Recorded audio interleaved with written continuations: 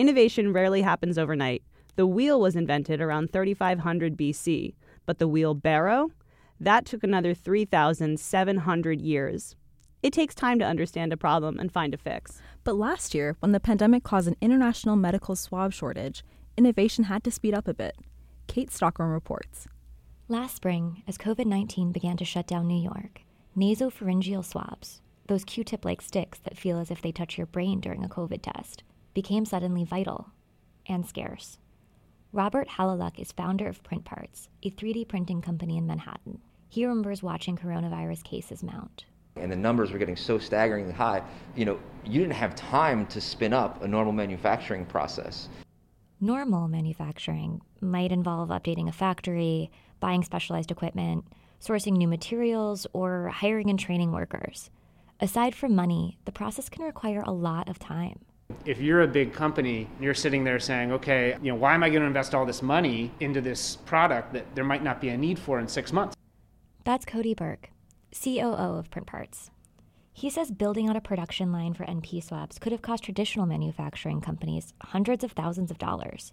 It also might have been risky. By the time I'm up and running, this crisis might have passed. Other people might have done the same thing.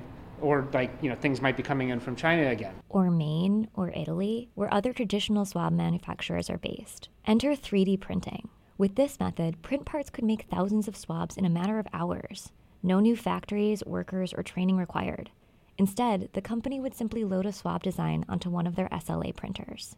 In the industry, we sometimes just call them goo printers, because it's this sort of nasty, very sticky material.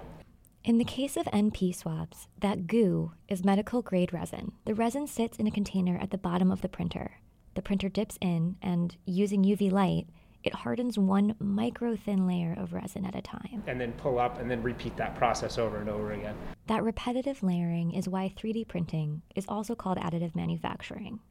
The ease of this process allowed a team of doctors to source 160 designs and develop a new NP swab on an unprecedented timeline.